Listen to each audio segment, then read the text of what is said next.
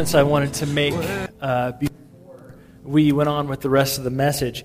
One, next week, like I told you before, we're answering your questions. I have stacks of those things on my desk.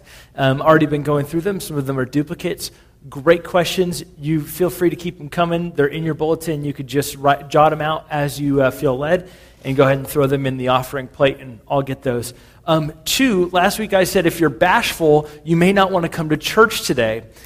And more of you are here than were last week. And so apparently none of you are bashful, which is great. But no, that's not the other announcement. The other announcement is Stepping Stones for Women has been about a 6 or 7 year partnership with us. We've worked with them. We love them. They love us. We have a great relationship, but they are changing their business model. And for those of you who don't know, Stepping Stones for Women use the houses that we have on our property to do a recovery ministry for single moms. Now, they're changing their business model and therefore are relinquishing the house back to us, which is actually, it's a good thing for them and it's a good thing for us. We're very excited for them. They'll still continue to use our property on Tuesdays, and we're still going to continue to partner with them and do ministry in powerful ways with them. But the good part about it for us is that our finance committee recommended and our board voted to ask Paul and Beth Swanson, our community life pastor, to move in. We're taking this relationship to the next step. We said, would you move in with us? They said, yes. Clearly, that is not what we want to put out in our regular relationships, but I just thought in the light of relationship series, we ought to make light of that. Anyways, they are moving in. We're very excited for that. Paul will be doing a little bit more. Elena's excited about that too. We're going to fix up the house a little bit, so we're just thrilled. I think I said 3 or 4 times this week to my wife, I said, sweetie, I'm just so excited the Swansons are moving in to the Weatherford house. And so we're going to have another ministry professional on campus here, and so we're very excited about that. And I wanted to let you know that, and we appreciate the Swansons and all that they have done in ministry here. So if you've not met them, get to know them. Great people. So here's sort of where we've been in this series, and today you see the sermon title. It's on your bulletin. That's exactly what we're talking about. But here's sort of where we've been in the last 4 weeks of our series. We've talked about how God views marriage and how God wants us. I really believe God wants us to have new marriages with the same spouse. God wants to transform each of our lives through His Son, Jesus, so that we can have a brand spanking new relationship with the same person we said yes to a number of years ago. We believe that even if you're on the track to marriage, God wants to do some transformative work in your life. 2, we talked about the things that make us crazy in relationships. We talked about responsibilities between men and women and how sometimes when we take our God-given responsibilities and we shove those off on other people, that makes us completely crazy. After that sermon, did any of you go home to your spouse and say, you're giving all your responsibilities to me? None of you are raising your hands, but I got some text messages, let me tell you. It happened. We talked about last week 3 different views of sex. Sex is vital to a healthy marriage, and it's biblical. It's all over the Bible. We're going to talk a little about it today. We talked about 3 different views. People view it either as God sometimes. In other words, this is a view fueled by pornography. That sex, your body is the altar, or your bed is the altar, your body is the sacrifice, and what you do with your body is actually a form of worship. And Romans 12:1, we talked about all that last week. We talked about it as gross. There's been some traditions, there's been some, especially the Christian tradition has been to say that sex is gross and should only be used for procreation. Anything, other words, even inside marriage is a sin. And that is not the case at all. But then we finally talked about it as a gift that God is giving to each person for the day of their wedding. And how God wants to be present inside your lives, and God wants us to keep our marriage beds pure because God is literally present with us. We also talked last week about the fact that God does not give us a standard of beauty. He gives us a spouse. We're going to dig a little bit more into today. But we really believe that God gives us a spouse, not a standard of beauty. So if your standard of beauty is something on an ad or something on TV or something like that, we really believe that your standard of beauty needs to fundamentally change to your wife or to your husband. So let's dig into this today. I wanted to tell a quick story by getting into this. In 2003, when I got to this church, we had a youth all-nighter. I have grown to absolutely hate youth all-nighters. They are events made by Satan himself. They're absolutely terrible. I love you guys. But staying up all night, everybody's grouchy. People end up getting hungry at 3 a.m. And then, they even get more grouchy. They're tired. They throw things. They say things they wouldn't normally say. They do things they wouldn't normally do. Things like that. I hated youth all-nighters. At this point, I still loved them. So we had this giant youth all-nighter. We had probably a team of like 5 people cooking us breakfast. This is our biggest one ever. We had about 40 kids go to like Boomers and do different things, and we had, and it was really cool. And then until the morning when we said, hey, would you guys clean up? We've got trash bags just full. There was trash cans full of stuff. Okay? And one of the volunteers, I'd never seen it done this way, but it was tasty, made pancakes with cooking oil. They put cooking oil and they allowed it to boil and they poured the batter right over it. They were amazing. That's one of the things I remember of the food, oddly enough. But there was a bunch of cooking oil dumped into a trash bag. So when I asked the kids to take it out, they took the trash out. I didn't think anything of it. As I'm cleaning up and locking up this half of the building, I'm walking out to my car in the back, and I've got to be the only one here, and I see these 2 giant streaks of oil that somebody had taken the trash bags and just walked them and dragged them all the way across the floor, all the way back through the parking lot, all the way back to our dumpster. And I just thought, I'm going to be in trouble. I'm the new guy. There's oil all over the place, and it's Saturday morning, and Sunday's tomorrow, and I'm in trouble. So later on, I went home, I took a nap. I came back with my parents' power washer, and I think, no big deal. I'm going to get this knocked out. Hour tops.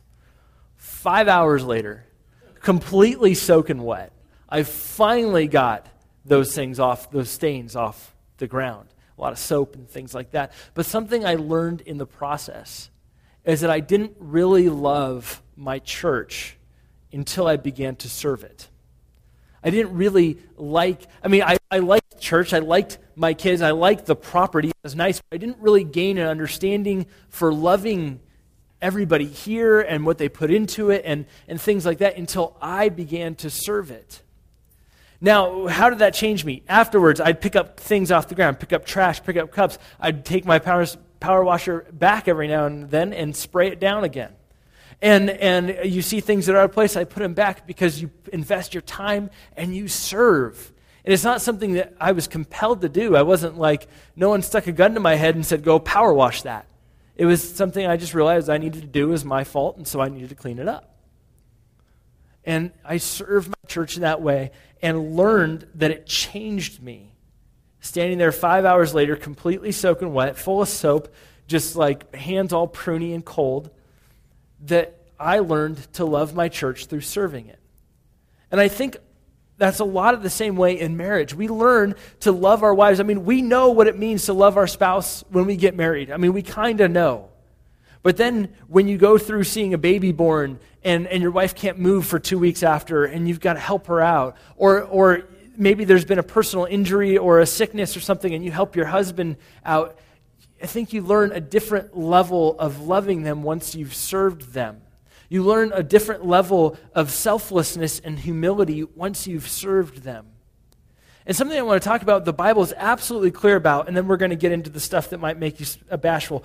In our slides and on your Bible app and in your printed Bible, we're going to be in Proverbs for a minute here. Proverbs chapter 6, verses 16 through 17. And I'm going to go through these kind of quickly. There are 6 things the Lord hates, 7 that are detestable to him: haughty eyes, a lying tongue, hands that shed innocent blood. And he goes on and on. Haughty eyes, arrogance. It's all about me. Proverbs 8:13. To fear the Lord is to hate evil. I hate pride and arrogance. evil behavior, and perverse speech. I mean, if we were to ask the question, what does God think about this? He says it right in Scripture. I hate it. I hate arrogance. I hate pride. I hate evil behavior and perverse speech, because God is a God who is holy. And he hates that piece of arrogance that's within us and wants it to die so that he can put his spirit in there. God wants it completely killed off. Proverbs 16, verse 18. Pride goes before destruction, a haughty spirit before a fall. How would we say that God feels about our pride? How would we say that God feels about our selfishness, our haughtiness, our pride? I think God hates that part.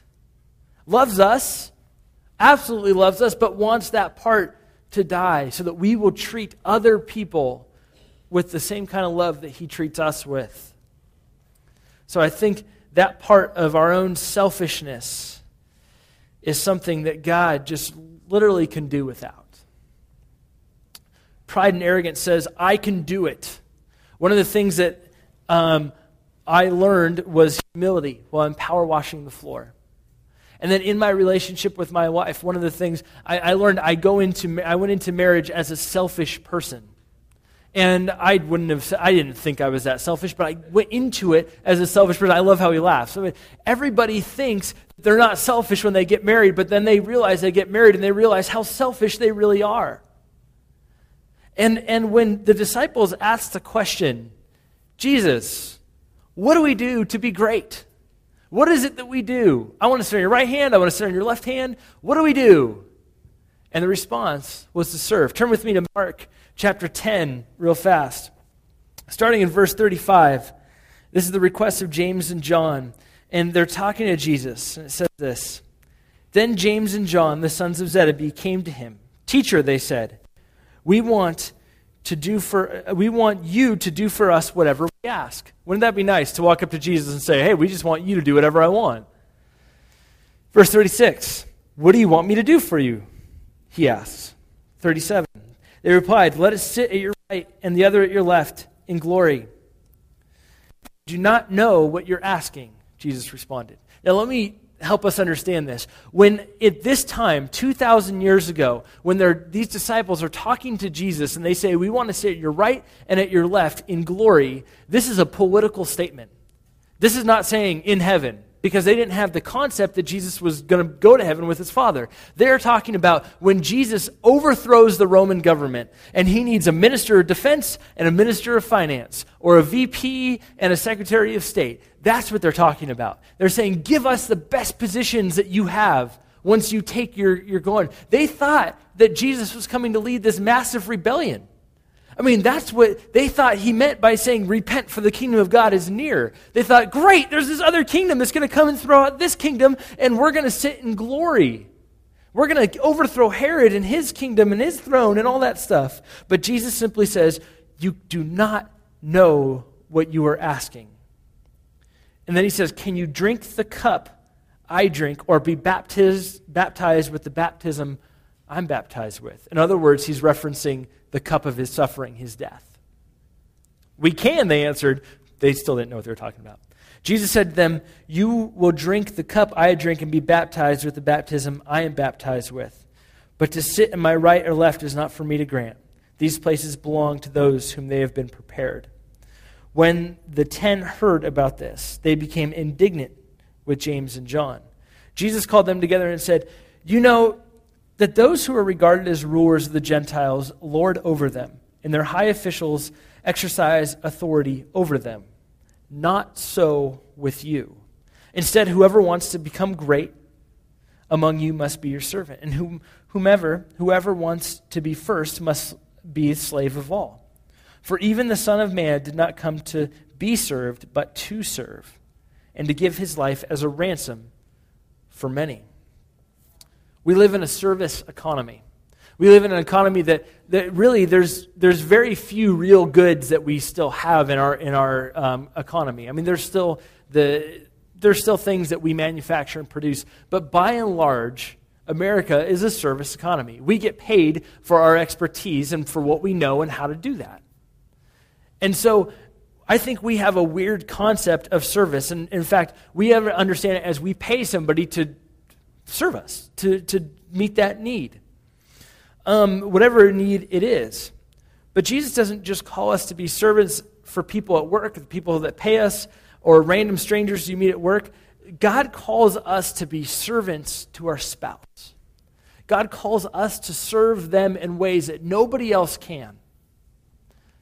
And when we learn to serve our spouse is when our selfishness begins to die. And this is really the most important part in marriage. I mean, there's a lot of really important parts. There's kids, there's in-laws, there's money, there's jobs, there's where you're going to live, there's things like that. But really, fundamentally, when it comes down to it, if our own selfishness is still intact, there's always going to be that block in marriage. You're always going to feel distant from your spouse when our selfishness is intact.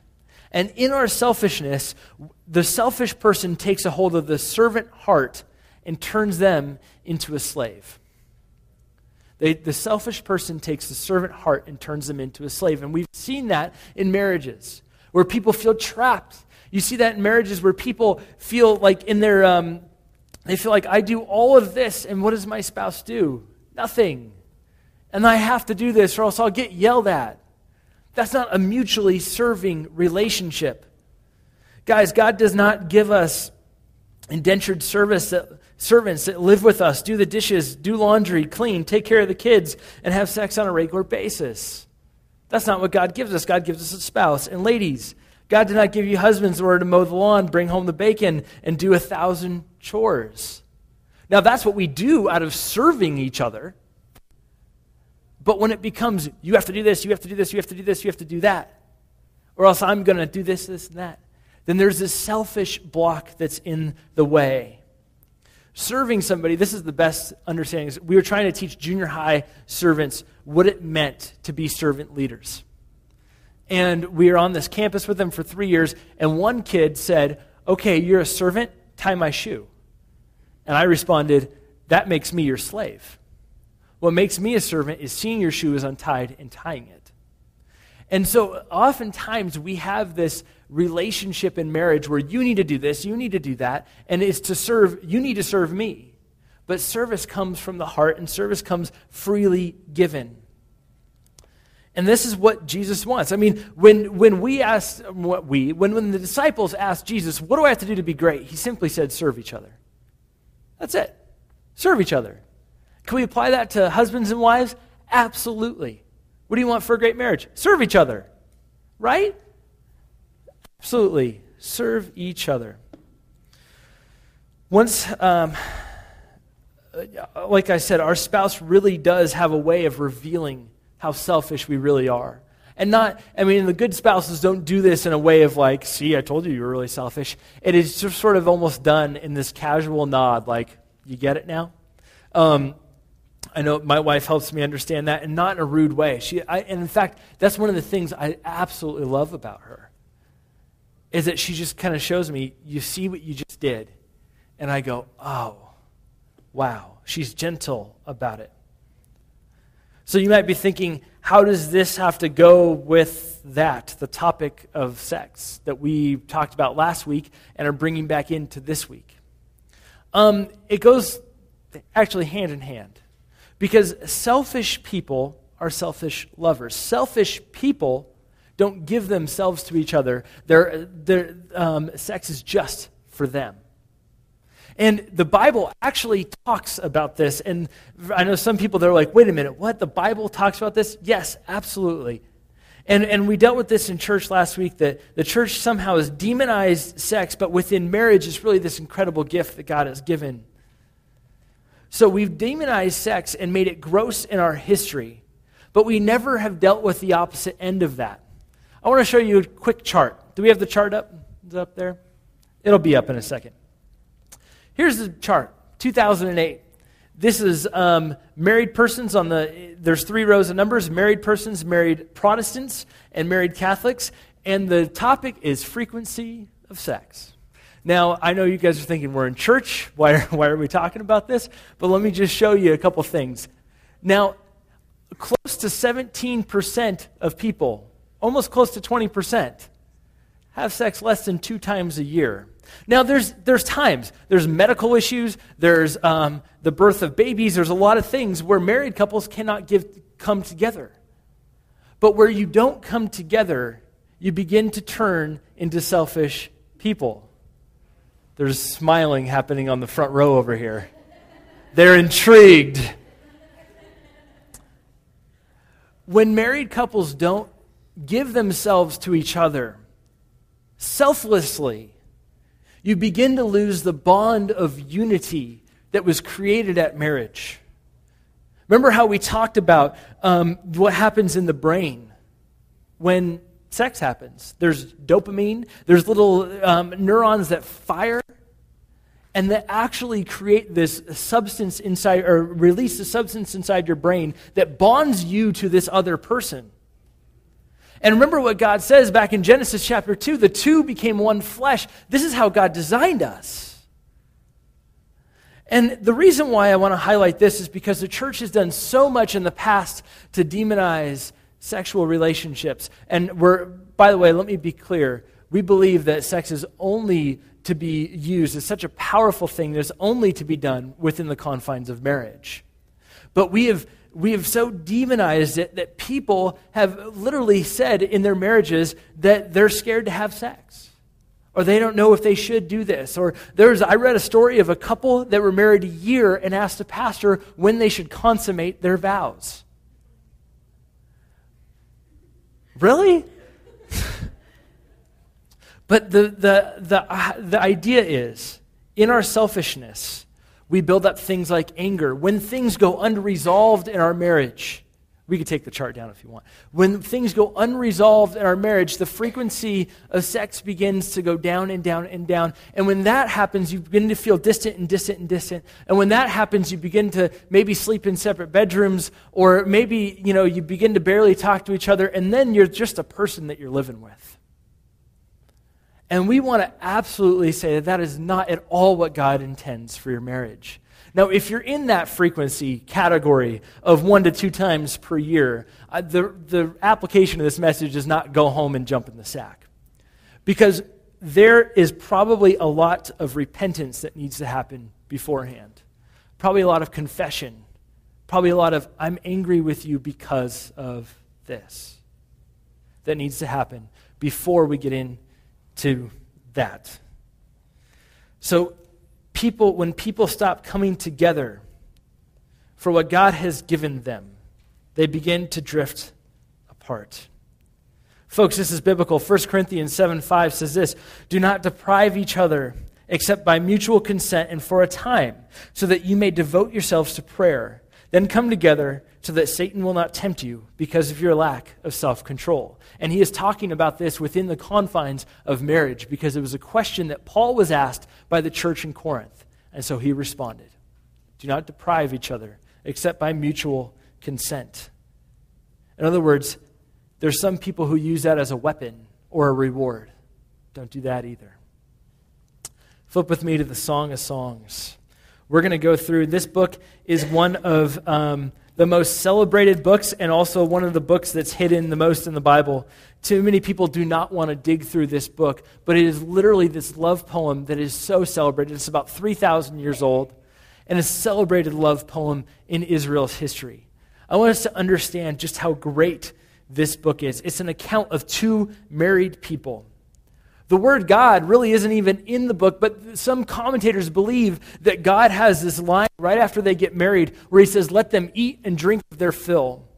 In other words, referring to let them begin to now have sex together. Some commentators believe that's a line for God, but that's just some commentators who really knows. There's a little bit of division on that. Rabbi Akiba in the 2nd century said this about the book: "No day outweighed in glory the one in which Israel received the Song of Songs." Jewish boys are not allowed to read this book until they're 18 because there are some very, very intimate details. We know by reading other poetry by the same period and through studying some of the Greek and Hebrew and all the different words that most of these words are actually coded references to this couple making love. And so we're going to go through what some of this looks and what it looks like to be selfless.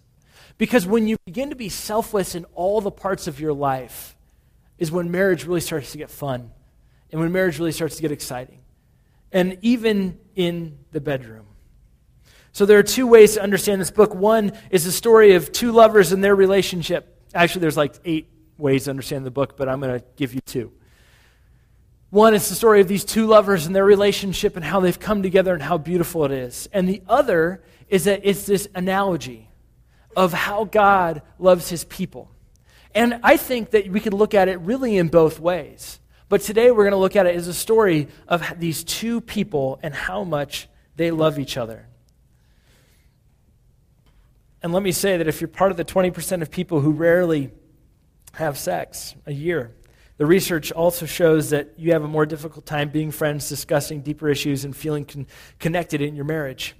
So read the Song of Songs to each other, and we think we might solve some of that. So this is a story between man and woman, 1, 5, and 6. This is the woman talking, and she says this: "How right they are to adore you.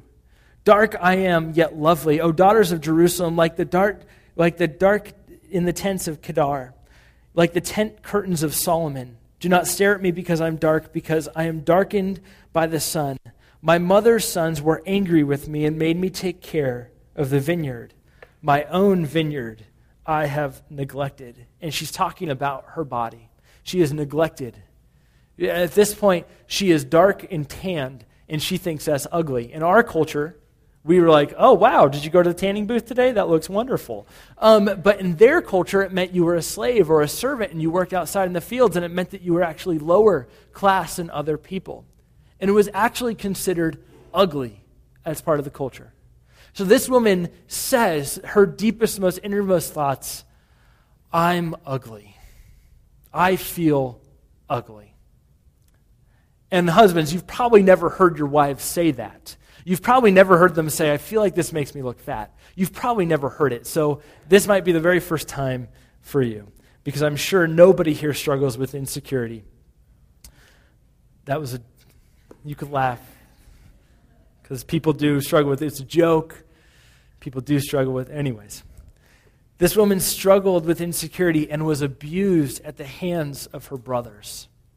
It caused her to do all kinds of work, and she felt neglected. She felt horrible. And the man, that her husband, absolutely serves her in this way. Turn with me to chapter 4. And he says it right afterwards, but this is one of the things he says. Chapter 4. "How beautiful you are, my darling. Oh, how beautiful. Your eyes behind your veil are doves. Your hair is a flock of goats descending from Mount Gilead." Yes! Right? How many times have you said that to your wife?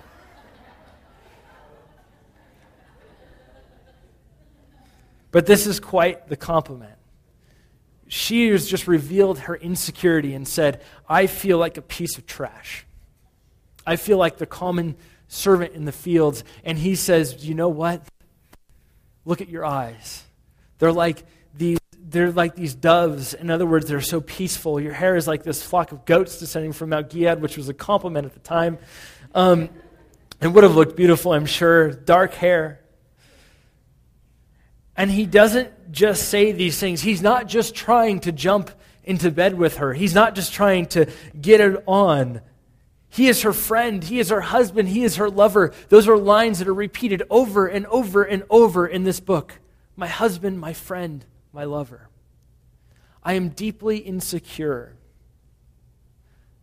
How many of you guys, when your wife says, "I feel fat in this," have taken that as an opportunity to say, "Well, let me tell you about Weight Watchers"? No, you don't do that, right? No one does that. Although I don't see him here, but I will tell a story about Herman Cottonnier, because he's not here right now, and I feel like if you don't attend church, I could tell stories about you. That's not true either, but he said before I could use this in a sermon, Janine giving birth to their baby. I think first or second, I don't remember which one it was, but Janine, his wife, is giving birth to their baby, and she is yelling and screaming, and he goes, "Oh, come on, suck it up," right? Things you don't say to your wife. Like, number 2. And we laugh about this now when we talk. But anyways, when your wife comes to you and says, you could take this as an opportunity to say, yeah, you really should look better. But his standard of beauty is his wife. His standard of beauty is not some model in a magazine or on the internet. His standard of beauty is his wife. And so he says, look at you. Look at those eyes. Look at your hair. You are absolutely gorgeous.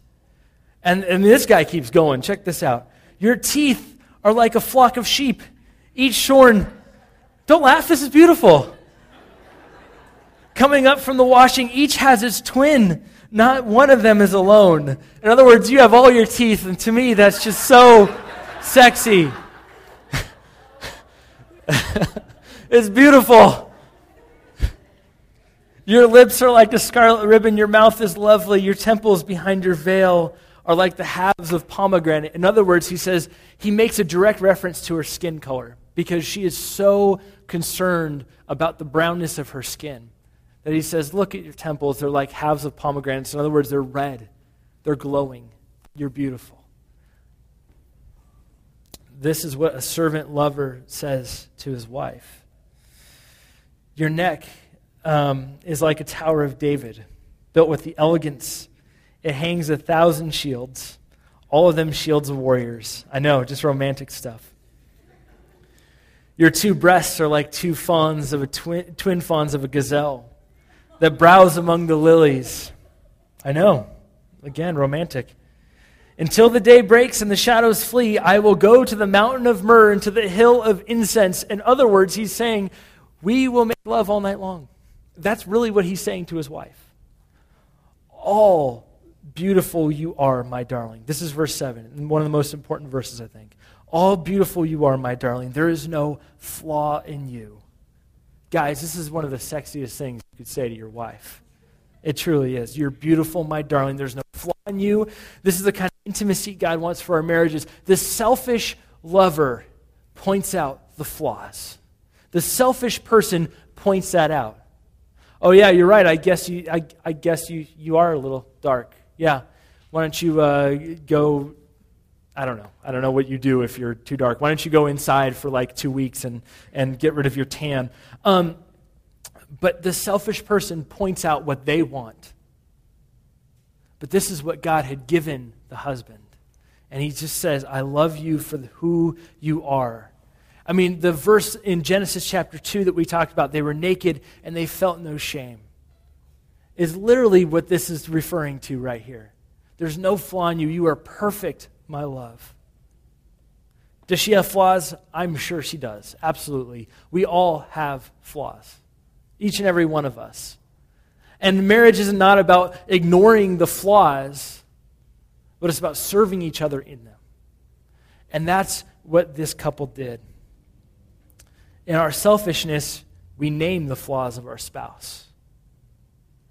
Right now, with the state of some marriages, there's no way you would look into each other's eyes and say, let me tell you, you're beautiful, there's no flaw in you. You'd probably say, you're arrogant, you're a jerk, you're terrible, what you said to me was unacceptable. We would begin going down those lines. But the couple that loses their own selfishness and allows their heart to be so filled and infiltrated by Christ gives themselves selflessly to their spouse. And I see this as one of the chief problems in marriages, is the selfishness. First, we got to remember 1 Corinthians 13. I mean, there's this litany of love poems, or love statements. One of the things that says, love keeps no record of the wrongs, but delights in the truth. Now, when we think about that with our spouse, how many times can we look into their eyes and say, there's no flaw in you? Because in our head, we've got that little Rolodex of flaws.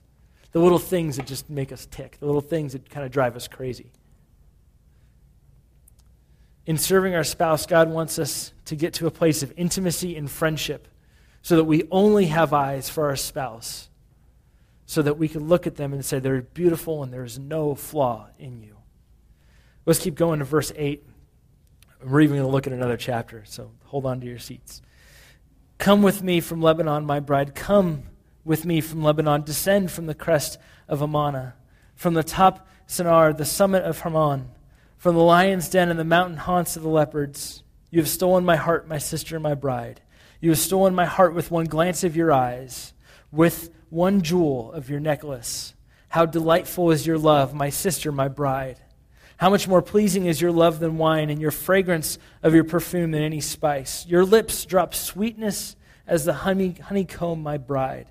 Milk and honey are under your tongue. The fragrance of your garments is like that of Lebanon. You are a garden locked up, my sister, my bride. You are a spring enclosed, a sealed fountain. This line, you are a garden locked up, a sealed fountain, a spring enclosed. This line is referring to her sexual life, her purity. So people who are not married, teenagers, people who are just single in this life, one of the greatest things that you can do to serve your future spouse is to remain a garden locked up. It's to stay pure for them as a gift to your future spouse. It's one of the greatest ways in which you can serve them. It's to give yourself fully to them and them only. Now, there's times, and we even got a question about this that we're going to respond to. There's times where people have just bought into the lie that they should be having sex before they're married and just trying it out and things like that, and have felt the consequences of that. And we're going to deal with that a little bit next week. But what I have to say to you is that there is nothing that God won't take you back for. There's nothing that God won't wrap his arms around you for and just whisper how much he loves you into his ears. So there is forgiveness and redemption for all of that. But one of the greatest gifts that you can give to your future spouse is that of your purity. And he's saying, in fact, Solomon here, we believe this is Solomon talking, but Solomon here is saying, you know what? This is one of the most sexy things about you, is that you're a garden locked up for me and just me. Verse 13, your plants are an orchard of pomegranates with choice fruits, with henna and nard. Although we all know that he really said it, nard, right? Anyways, you guys weren't here at Easter. Don't know the joke. Verse 14, nard and saffron, calamus and cinnamon, with every kind of incense trees, with myrrh and aloes of all the finest spices. You are a garden fountain, a well of water, flowing water streaming down from Lebanon. Notice how he's so complimentary to his wife. Selfish people are not that way. He gives her this gift of seeing what she looks like through his eyes. That's the gift he's giving to her. He's saying, you know what you look like to me? This is what you look like to me. And what we're about to see next in the Song of Solomon is the wife serving her husband in a very intimate way. The last verse in chapter 6, how beautiful, why would you gaze on me, the Shulamite, as on the dance of Manhinium? Now, the dance of Manhinium here is really interesting because it's basically a private striptease that she does for her husband. We get to see this little intimate detail. He describes his wife, and she is literally in the privacy of their own bedroom, stripping for him. And we go, how can this be in the Bible? We believe that God wants us to have free, frequent intimacy with our spouse in order to remain connected and bonded over the long haul. 3,000 years ago, when this book was written, they believe the dance of Mahanaim was really a reference to where Jacob met angels and talked to them in Mahanaim. And so what he's really saying is, you are like an angel to me. The way that you're dancing is you're like an angel to me. Chapter 7, how beautiful are your sandaled feet, O prince's daughters.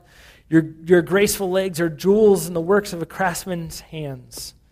So 3,000 years ago, wearing open-toed shoes was very, very erotic. I'm not kidding. That was like taboo. You didn't do it unless you were in the bedroom. And so she's wearing sandaled feet, allowing her feet to be shown. And he is saying, your sandaled feet. In other words, you're doing this just for me. And the reason why, is that men are visual.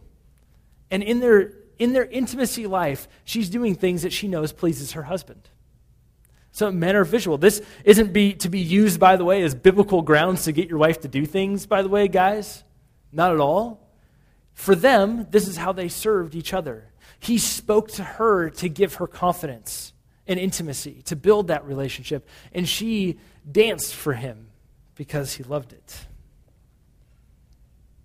Because she was his standard of beauty, because in the world, she looked ugly. Your navel is of a rounded goblet that never lacks blended wine. Your waist is a mound of wheat encircled by lilies. Your breasts are like two fawns of a twin gazelle. Your neck is like an ivory tower. Your eyes, the pools of Heshbon by the gate of Bath Radimim. Your nose is like the tower of Lebanon looking towards Damascus. Anybody who says your nose is a tower, it means you've got a huge nose going on there. And I know what that's like because I've always been told I have a big nose, which apparently is sexy, I guess. Why do I even say some things? Your head crowns like Mount Carmel. Your hair is like a royal tapestry. The king is held captive by his treatise. How beautiful you are, how pleasing, O love, with your delights. Your stature is like that of a palm, and your breasts are like clusters of fruit. I said, I will climb the palm tree. I will take hold of its fruit. May your breasts be like the clusters of the vine, the fragrance of your breath like apples, and your mouth like the best wine. What he's saying here is, I want to climb the palm tree. Reference. The only way to fertilize a palm tree is to climb it and fertilize it by hand, fertilize the fruit by hand. So what he's saying here, as my face glows red, is that, he is talking to her from the feet all the way up to the head, and he says, I love you. I want to make love to you. And the reason why I tell you this is not to show you that the Bible really is sexual. That's part of it. There's some sex stuff in the Bible, but also to show you that this is a beautiful interaction between husband and wife that we get to have a picture of biblically. And that God certainly allows this kind of thing within marriage. God wants us, to have free and frequent sex with our spouse so that we would grow stronger and deeper in love with them all the time. Let's pick this up. Well, we're going to pretty much end with this. Should have ended 20 minutes ago. May the wine go straight to my lover, flowing gently over his teeth. I belong to my lover, and his desire is for me. Come, my lover. This is the woman speaking. Come, my lover, let us go to the countryside. Let us spend the night in the villages. Let us go early to the vineyards to see if the vines have budded, to see if their blossoms had opened, to see if their pomegranates are in bloom. There I will give you my love. The mandrakes send out their fragrance, and the door is every delicacy, both old and new and old, I have stored up for you, my lover. And so what she is saying is, again, this picture of I'm a garden locked up, sealed. I've stored up my love just for you. Selfish, when we're selfish, and we just want to feel pleasure, love doesn't get stored up for somebody. Love is about me. But when you're married, sex and love and intimacy is always about the other person. And that's what's going on here. God, way in Mark chapter 10, Jesus tells us to be servants of each other. And it goes all in every single area of life, all the way into the bedroom. Because God wants us to have strong relationships with our spouse. So he allows this book to be published in the Bible. So for a moment, consider this woman is a God-fearing woman who marries as a virgin. The Song of Songs tells us that she initiates sex frequently, she talks about sex frankly, and she enjoys it freely with her husband. Consider for a moment how radically free this woman is. Not only this account of her speaking to her husband, but also stripping for her husband. This is 3,000-year-old literature. Now, back then, 3,000-year-old literature in Judaism, this was not necessarily kosher to write. But think about how radically free she is to be able to say, I enjoy my husband in such ways. But many wives would think that they're somehow dirty for acting this way. So why do we go over this? Two reasons. One, husbands serve your wives, wives serve your husbands. That's part of it. But when you freely serve one another, it plays out into every single aspect of your life. This man served his wife by speaking to her where she was, insecure, feeling ugly. And the wife had confidence because she knew how good she looked in his eyes. The wife served her husband visually by dancing for him and kept herself. She served him by keeping herself locked up as a garden spring, as a river, all that stuff as a garden, just for her husband. Now, the application of this message is not for you to go home and say, "Woman, dance." That's not the application of this message. That would be the wrong application. But the application of this is to say, maybe we have been sitting here for the last 40 minutes and just realized our own selfishness. Realized how much sex is about me, marriage is about me, life is about me, and I want it my way. Maybe you've been sitting here realizing life is really just about me.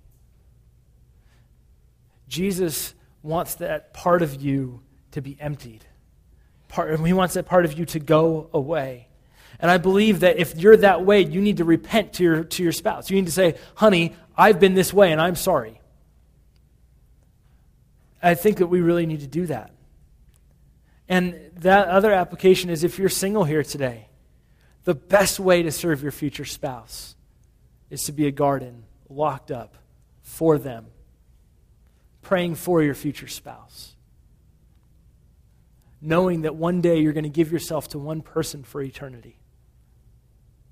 So what's a couple of years of purity? Let's pray. Jesus, I really believe that you want to do some incredible things in marriage. And God, I just thank you for putting books in the Bible like the Song of Songs. God, in our culture, in our conservatism, in our bashfulness, we tend to just shy away from this kind of stuff. But God, you've given us this beautiful picture of intimacy between husband and wife. And so, Lord, as we think about that, as we begin to see what you have done through Scripture, and God, as we think about the way that you just told us, if you want to be great, you need to serve. Lord, I pray that you would change our marriages. God, there's people here today who need a relationship with you, God, because they need to stop being selfish. God, and I'm one of those people. Lord, I consistently ask that you take selfishness away. So maybe you're here today and you just need to pray, Jesus, take my selfish desires away and lead me to serve my spouse. In the name of Jesus we pray. Amen.